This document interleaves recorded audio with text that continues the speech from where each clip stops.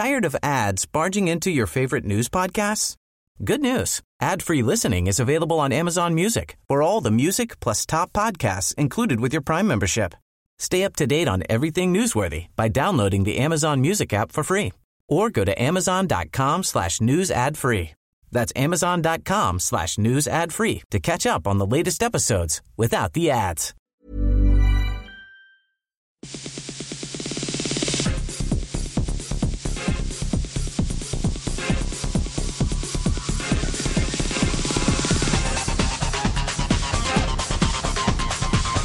Hello and welcome to this week's edition of Radio New Zealand's web-only sports program Extra Time. I'm Joe Porter. In the program this week we speak to Team New Zealand boss Grant Dalton about the controversial axing of Dean Barker as skipper and helmsman, and we hear from a devastated Barker about his shock dumping. We preview the Black Caps' highly anticipated Cricket World Cup match against Australia at Eden Park. We catch up with golfer Lydia Ko's former coach Guy Wilson to discuss the sacrifices the world number one has made to play at this week's New Zealand Open, and to talk about the 12-year-old sensation Bojan Park, who's following in Ko's footsteps. We hear from the New Zealand Breakers basketballers as they begin their NBL Finals campaign, chasing a fourth title.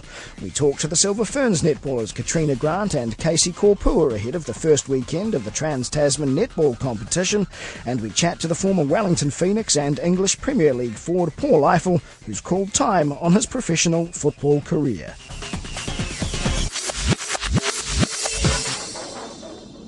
The dumped helmsman Dean Barker has all but said he wants no further involvement with Team New Zealand.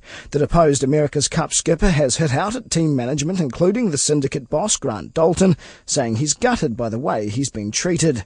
Following a week of intense media speculation, the team confirmed that Barker would be replaced as skipper and helmsman by Peter Burling and Glenn Ashby. Barker is being offered a role as performance coach. Barker is hurt and angry no one spoke to him before issuing Thursday's media statement. I am absolutely gutted in the way that I've been treated by Team New Zealand and the management in this whole process. It's been incredibly difficult to understand. Barker was then asked how he could continue to work with Dalton and the team after this treatment. It's incredibly difficult to see now what the next step is.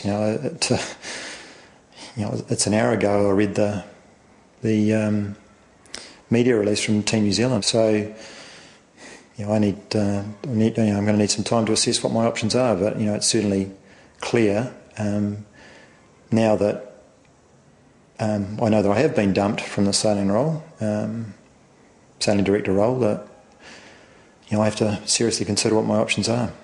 Radio New Zealand's America's Cup correspondent Todd Niles spoke to Dalton about Barker's removal and the surrounding controversy. After San Francisco, we had to do a full review of the organisation, as you would expect. 8-1 and we lost the America's Cup. We started discussing roles in November last year. One of those roles, and identified by the review that we did here, was that we believe really the jump up in Oracle's performance was through a group of people that were watching us and learning how we were sailing, and they transferred that into Oracle. So the net result of that is that this, and identified by Dean, was that this role in performance, a role that we haven't used before here or had before, a performance and coach, was identified, and we've offered that to Dean. We think merging the sort of skills and design and the knowledge of the boat and how to sail the boat, you merge those two skills, he's the perfect guy for the job. Has he known for a while that would come his way rather than being helmsman? The need to reduce our budgets by some $20 million, which really everybody in this place, without exception, has taken significant pay cuts, that we had to drop out a helmsman and see this as the perfect role for him going forward in his future. So is it that you can't afford him? No, not at all. But we don't have three boats to steer for a start. Yeah, and I think the other thing is that these high performance boats, use a fighter pilot as an example, they lend themselves to this very intuitive type way of sailing, and Dean's got amazing credentials. He crosses from sailing to design, and that's a unique skill. But it's undeniable the success and the skill of people like Glenn Ashby, 15 times world champion. I mean, 15. And obviously the coming force, Peter Burling. The fact that there's been a rather untidy leak and the fact that he seems to be still considering it, is that a bad sign for his future in the team? No. Well, I mean, untidy, yes, but certainly not for his future within this organisation. We hope he takes the offer and he stays. What is the state of the team in terms of spirit, readiness, budget and so on? Because there's been a lot of talk about, it seems to be coming apart, that kind of stuff.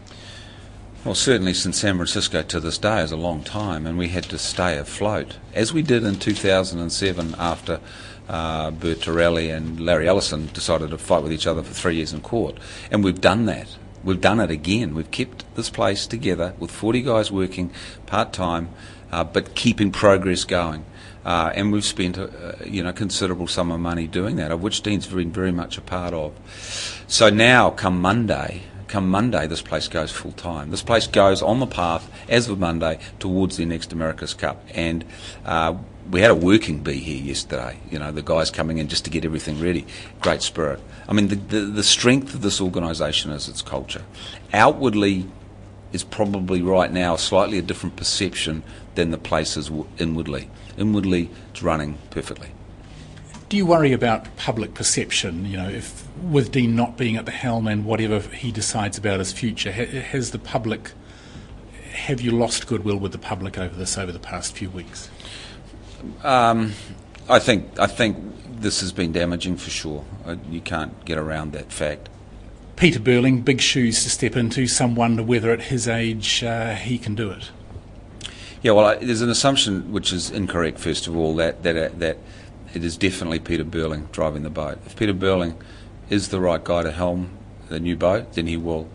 But you've got Glenn Ashby, 15 times world champion, who's more than capable of doing it. You've got huge, vast experience around the team of Ray Davies, Jeremy Lomas, Dick Meacham, Winston McFarlane, and others that have got multiple America's Cups. So really we're trying to, and we hope Dean to help mentor this process through and work on this performance and this interface with the designers in that way that Oracle did actually so well. We think that's the big difference. Not all the Herbies and all those ideas. We think that interface that they had right at the end was their key. And that's why we've identified this role, and we think we've identified the right guy for that role. So Pete's got a long way to go, but the guy's talented, there's no doubt about that, and he's going to get huge support from this organisation, and hopefully Dean's part of that support. Grant Dalton speaking to Todd Nile. The Chappell Hadley Trophy has been dusted off, and for the first time in 3 years, New Zealand and Australia will square off in a one-day cricket match. It also just happens to be a World Cup game too. The match at Eden Park is a sellout with 40,000 people set to attend, and the Australians have been taunting Black Cap fans throughout the week, telling them to bring on the sledging. Here's our cricket correspondent, Stephen Hewson. He's pulled it. It's going fine. It could go all the way. It's 4 runs. And Pakistan have won the first semi-final at Eden Park. A magnificent... Tomorrow's World Cup match between New Zealand and Australia at Eden Park is probably the most eagerly anticipated cricket match in New Zealand since that 1992 World Cup semi-final loss to Pakistan. It's 3 years since New Zealand and Australia contested a one-day match. That was at the 2012 Champions Trophy tournament in England, but the match was rained out. There have been plenty of highs and lows for the Black Caps in the intervening period, but they're currently on a 5-match winning streak and have won 9 of the 11 completed matches they've played this year. While still only at the pool stage of the competition, there's still plenty riding on this game though. The winner of the pool, which is likely to be New Zealand or Australia, could host a potential Trans-Tasman semi-final. Several members of the New Zealand side, all-rounder Corey Anderson among them, haven't played Australia, but he's expecting a barrage, both verbally and with the ball. Yeah, sledging tactics are well known now in the media, and it's something that I guess we haven't really involved ourselves in, and we're pretty neutral on the field and we just sort of stick to what we do, and we'll be expecting a little bit of heat from them, but I guess it's just part of their game plan, and it's going to be definitely the biggest game of my career, and same for a lot of other guys as well. Australia's aggressive opening batsman David Warner's never short of a word on the field. He missed the washed-out match between New Zealand and Australia and England 3 years ago, having been stood down from the side after getting involved in a punch-up with English batsman Joe Root in a pub in the lead-up to the match.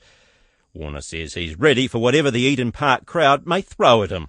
I hope they come out and boo us and give us crap like they always do. That's, we love that. Yeah. We love it. It gets us up and going, and you get some obscure swear words and a couple of things thrown at you, but that's it's what you expect when you come here. It's happened before. I embrace it. They can give it to me as much as they want. I'll just let my bat do the talking. The Black Caps coach Mike Hesson says they won't be getting into a war of words with the Australians. Hesson says they're used to coming up against sides who have plenty to say, but he hasn't instigated a no sledging rule.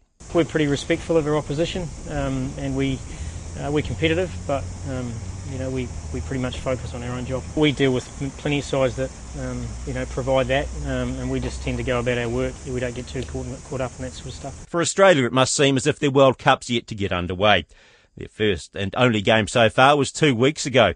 Their second match against Bangladesh in Brisbane was washed out. New Zealand have won all 3 of their matches so far and are coming off a comprehensive win over England.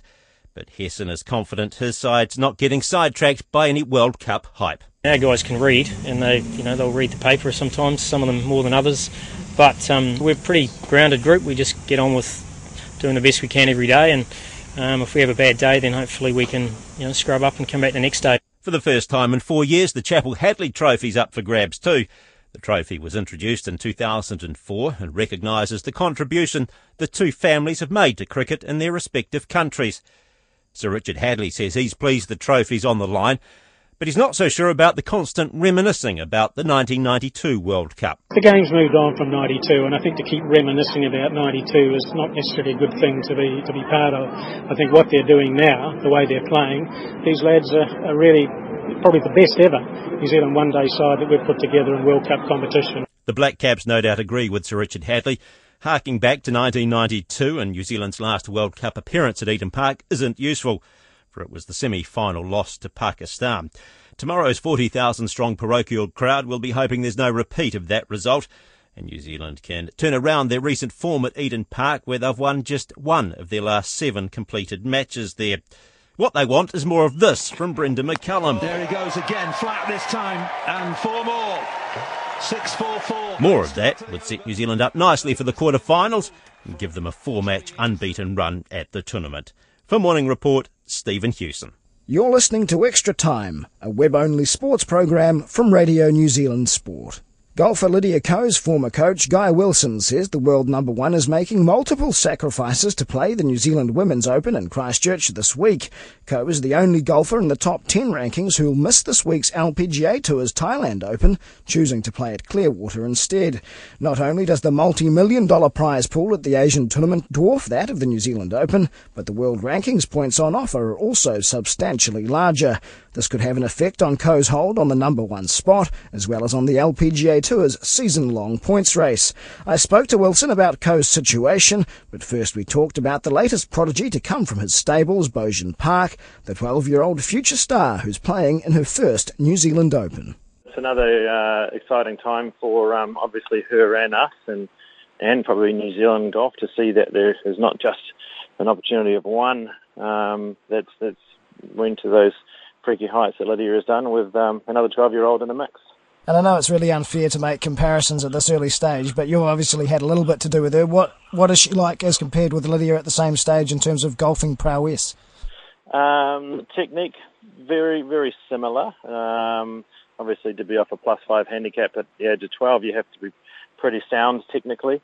And the ability to put it together on a big stage is going to be one of the key markers and key milestones that we're looking at. So this week is not only good to see her that she got into the event, but it'll be also see how she manages herself in the week. Absolutely. Obviously, golf mentally it's a massive part of the game. So I guess that's where Lydia really stands out as a 17-year-old that's so level-headed, and I guess that's Park's challenge in the future. Yeah, totally, and that's something that we'll continue to challenge Bojin with, similar to what we did with Lydia for all those years, and always test herself outside of her comfort zone. That way she was comfortable when time comes, and I guess outside of Bojin's comfort zone, we'll be playing with and against Lydia this week. And at 12 years old, this is fairly remarkable. She's playing in the New Zealand Women's Open. Yeah, totally, and I guess for me, it doesn't seem remarkable at all. It's just another one of those things which we've ticked off, and the outsider looking in probably understand that Lydia's gone through all this as well. And whilst, like you say, we don't want to keep trying to see how she is against Lydia, because at the end of the day, I don't think anyone will ever come close to what Lydia's done. But at least we can show that when she was young, this is what she was doing. So if you're somewhere near it, then I think we'll be pretty close. Is that going to be one of the hardest things for Bojan growing up as a golfer, is being constantly compared to Lydia and the things she achieved at her young age? In that respect, probably yes. It'll be difficult, because it'll always, to some degree, feel like a bit of a failure if she doesn't achieve the same things. But to be number one of the top of the world, and if you don't quite make number one, well, 2, 3, 4, and 5 is pretty cool. So these are the things that we're going to be looking at. While she's 12 now, there's going to be a lot of growth in terms of maturity in big events, and that's what we'll be looking forward to over the next few years, and that's where we'll really see how she does compare to Lydia. And just a word on Lydia heading into this tournament. Obviously, she's sort of here for heart reasons as much as anything else, and wanting to give a little back to New Zealand golf. How much do you think it would mean for her to win this tournament this year, considering the remarkable success she's had as a pro already? Yeah, I guess she's going to come here with the mindset of winning, being a very small event compared to what's happening everywhere else in the world. She'll be by far the best player there, obviously. And obviously, local, but she's had success there in the past. So winning there a couple of years ago and narrowly coming second or third last year. So she's not really there for the money at all. Probably just coming back and giving a little bit back to New Zealand and her supporters. Definitely not the prize pool, considering it's 1/10 the prize of what's happening in Thailand at the moment, and the world ranking points are substantially less as well. So. I hope that people can sort of see that she is giving back by coming back to New Zealand and playing in an event like that, unlike some of the men that don't bother to come back to New Zealand and support them. This hype surrounding Bojan at the moment, obviously, it's a little bit unfair on her, but that's what happens with the media. These stories get carried away somewhat. Look, do you think she has the potential to turn pro at the same age that Lydia did? It's a good question. I think her team will learn a lot from this week to see how she performs under all this pressure. Yes, totally. It's all you guys that are making this seem a little bit more than it is, but that's what it was like for Lydia. So it's good to see that we've got a benchmark in terms of our team here to see how she plays. In terms of turning pro when she's 14, 15. Who knows? She's got a lot of bridges to cross before that happens, and a lot of events to show her true promise as well. So time will tell, I guess. But certainly at this point in time, she's on that track, you would think? Yeah, I think she's showing enough skill. She's enjoying the game as much as as she needs to at this point in time. Wilson says funding will be Park's biggest obstacle to success. The Breakers have made a big statement to start the National Basketball League playoffs, beating the Adelaide 36ers 111-82 in Auckland. The home side led from wire to wire to take a 1-0 lead in the best-of-3 semi-final series. Adelaide came into Victor Arena on a 10-game winning streak, while the New Zealanders entered the match having won just 2 of their last 6 games. The Breakers coach Dean Vickerman says the intensity from captain Mika Vukona sparked the side early in the game. He ignited the break, the way that he rebounded and busted out, and just determined. He couldn't wait for this game. That's kind of how he dressed the boys, the other day. Great leadership from him. The Breakers centre Alex Pledger says even though they hadn't been in great form leading into the playoffs, their experience helped them lift to the next level. We have plenty of guys who have been here before and just know what it takes to win in the postseason. And like as Dino mentioned earlier with Cedric and Mika in particular, they really brought everyone together and took everyone under their wing this week, and you saw the results out there on the floor.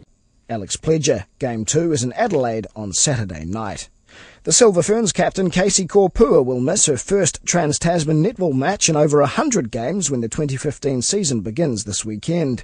The Waikato Bay of Plenty Magic are away to the Adelaide Thunderbirds in the opening match of the competition on Saturday.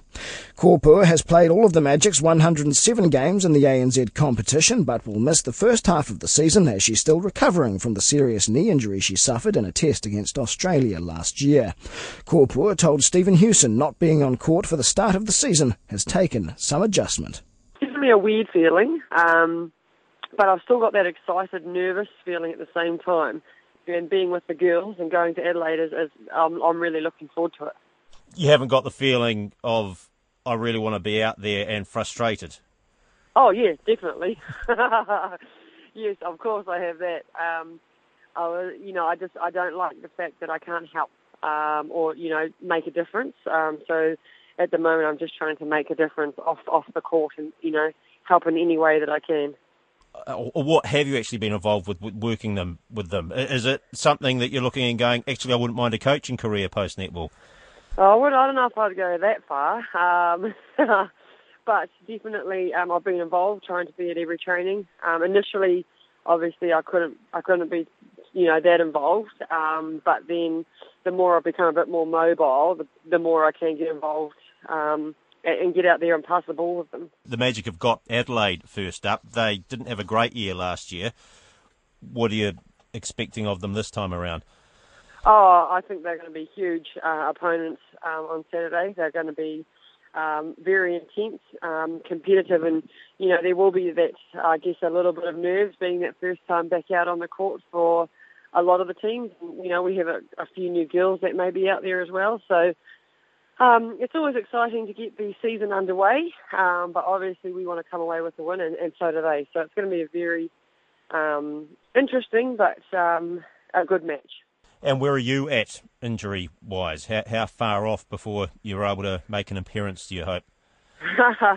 On the court? I honestly, I can't tell you that because I don't actually know at the moment. I'm still biking and swimming.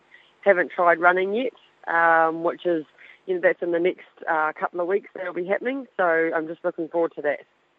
So you're still, maybe the latter half of the competition? Yeah. Like I say, I can't give you a date or a game, but I told the girls that they need to make the semis and finals, so it makes the season longer, so it might give me more opportunity to play. Meanwhile, the perennial underachievers of the Trans-Tasman netball competition, the Wellington-based Pulse, will get an early indication of whether their fortunes will be any different in the 2015 season. The Pulse play the defending champions, the Melbourne Vixens, in their season opener in Melbourne on Sunday. A new competition format has been introduced, with the traditional league ladder being replaced by New Zealand and Australian conference tables. The top 3 teams from each conference will progress to the finals.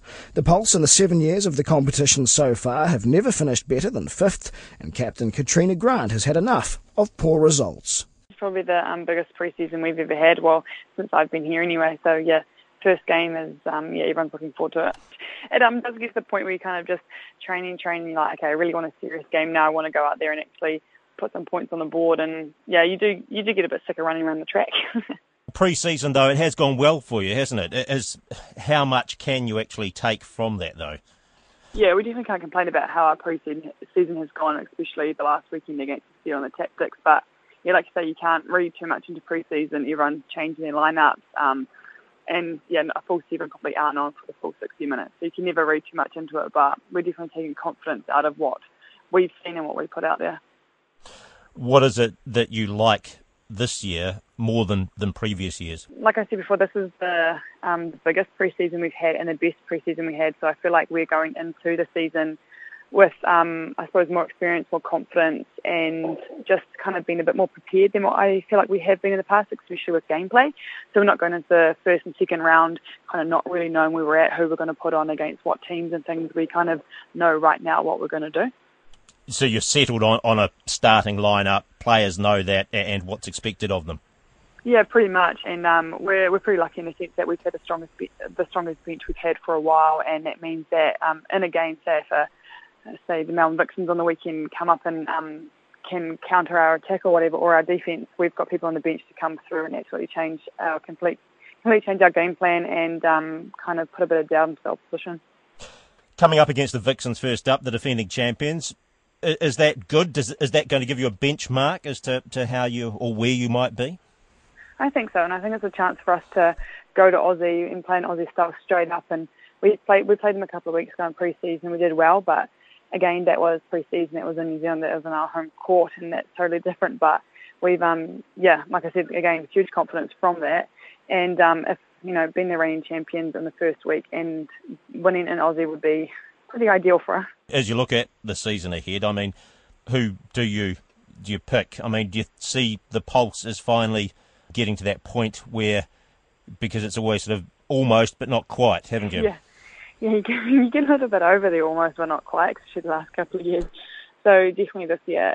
It is a different feel this year, and we do feel a lot more, just more prepared, I suppose, if that's the right word for it, going into the season. And I suppose with the conferences now, there's that extra chance to make the playoffs. Finally our year, I'm hoping. Could you take another year like the previous ones?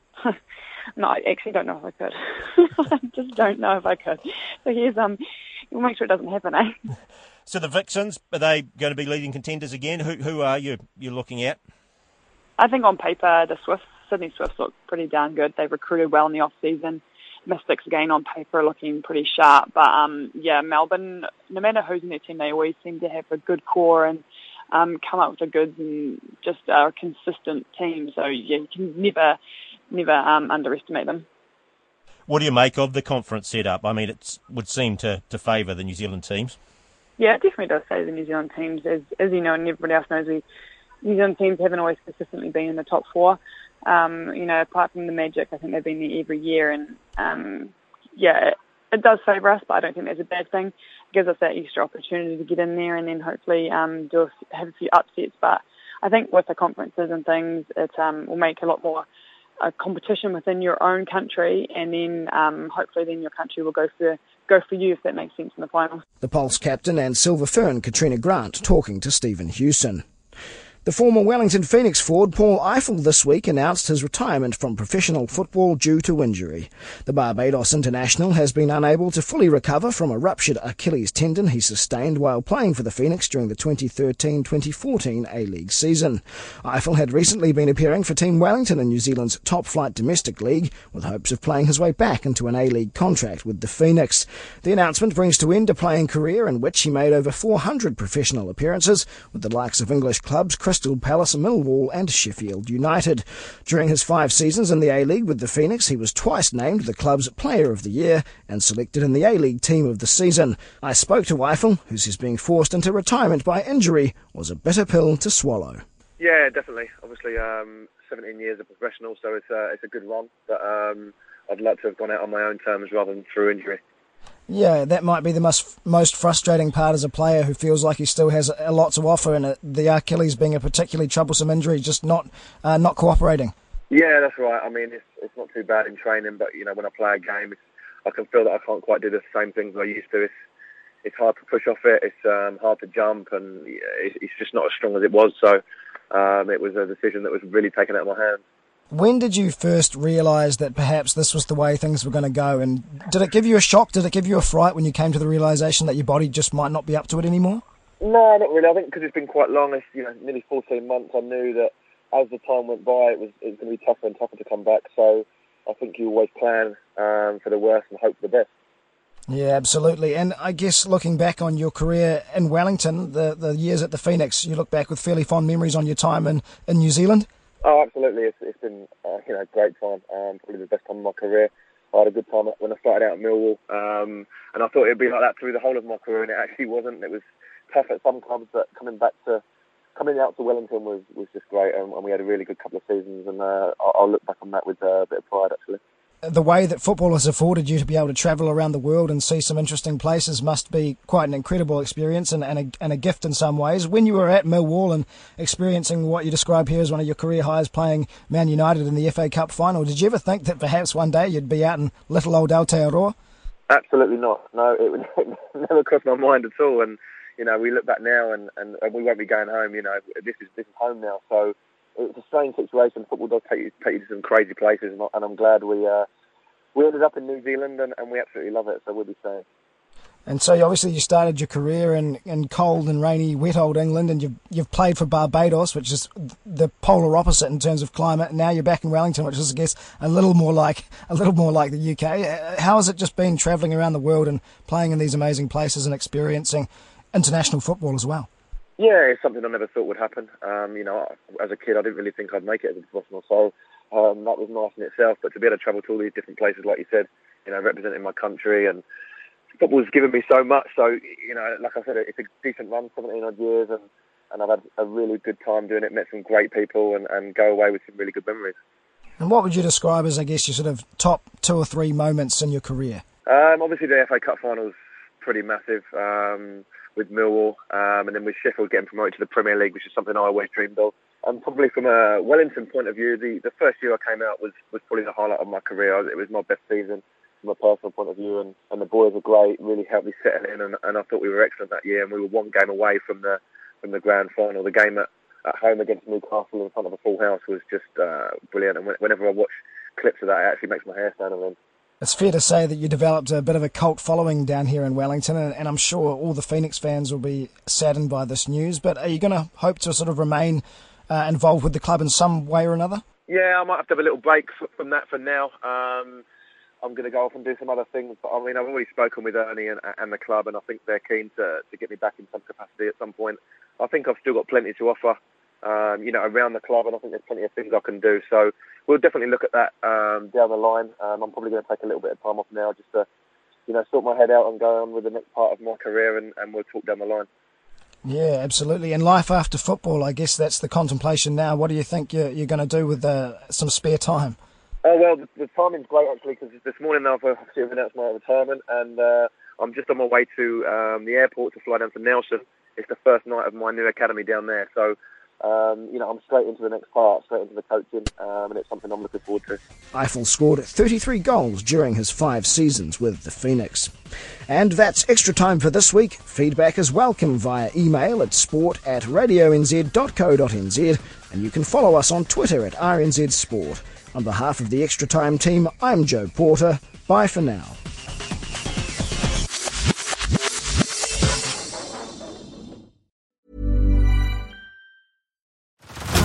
Head over to Hulu this March, where our new shows and movies will keep you streaming all month long. Catch the acclaimed movie All of Us Strangers, starring Paul Mescal and Andrew Scott. Stream the new Hulu original limited series We Were the Lucky Ones with Joey King and Logan Lerman. And don't forget about Grey's Anatomy. Every Grey's episode ever is now streaming on Hulu. So, what are you waiting for? Go stream something new on Hulu.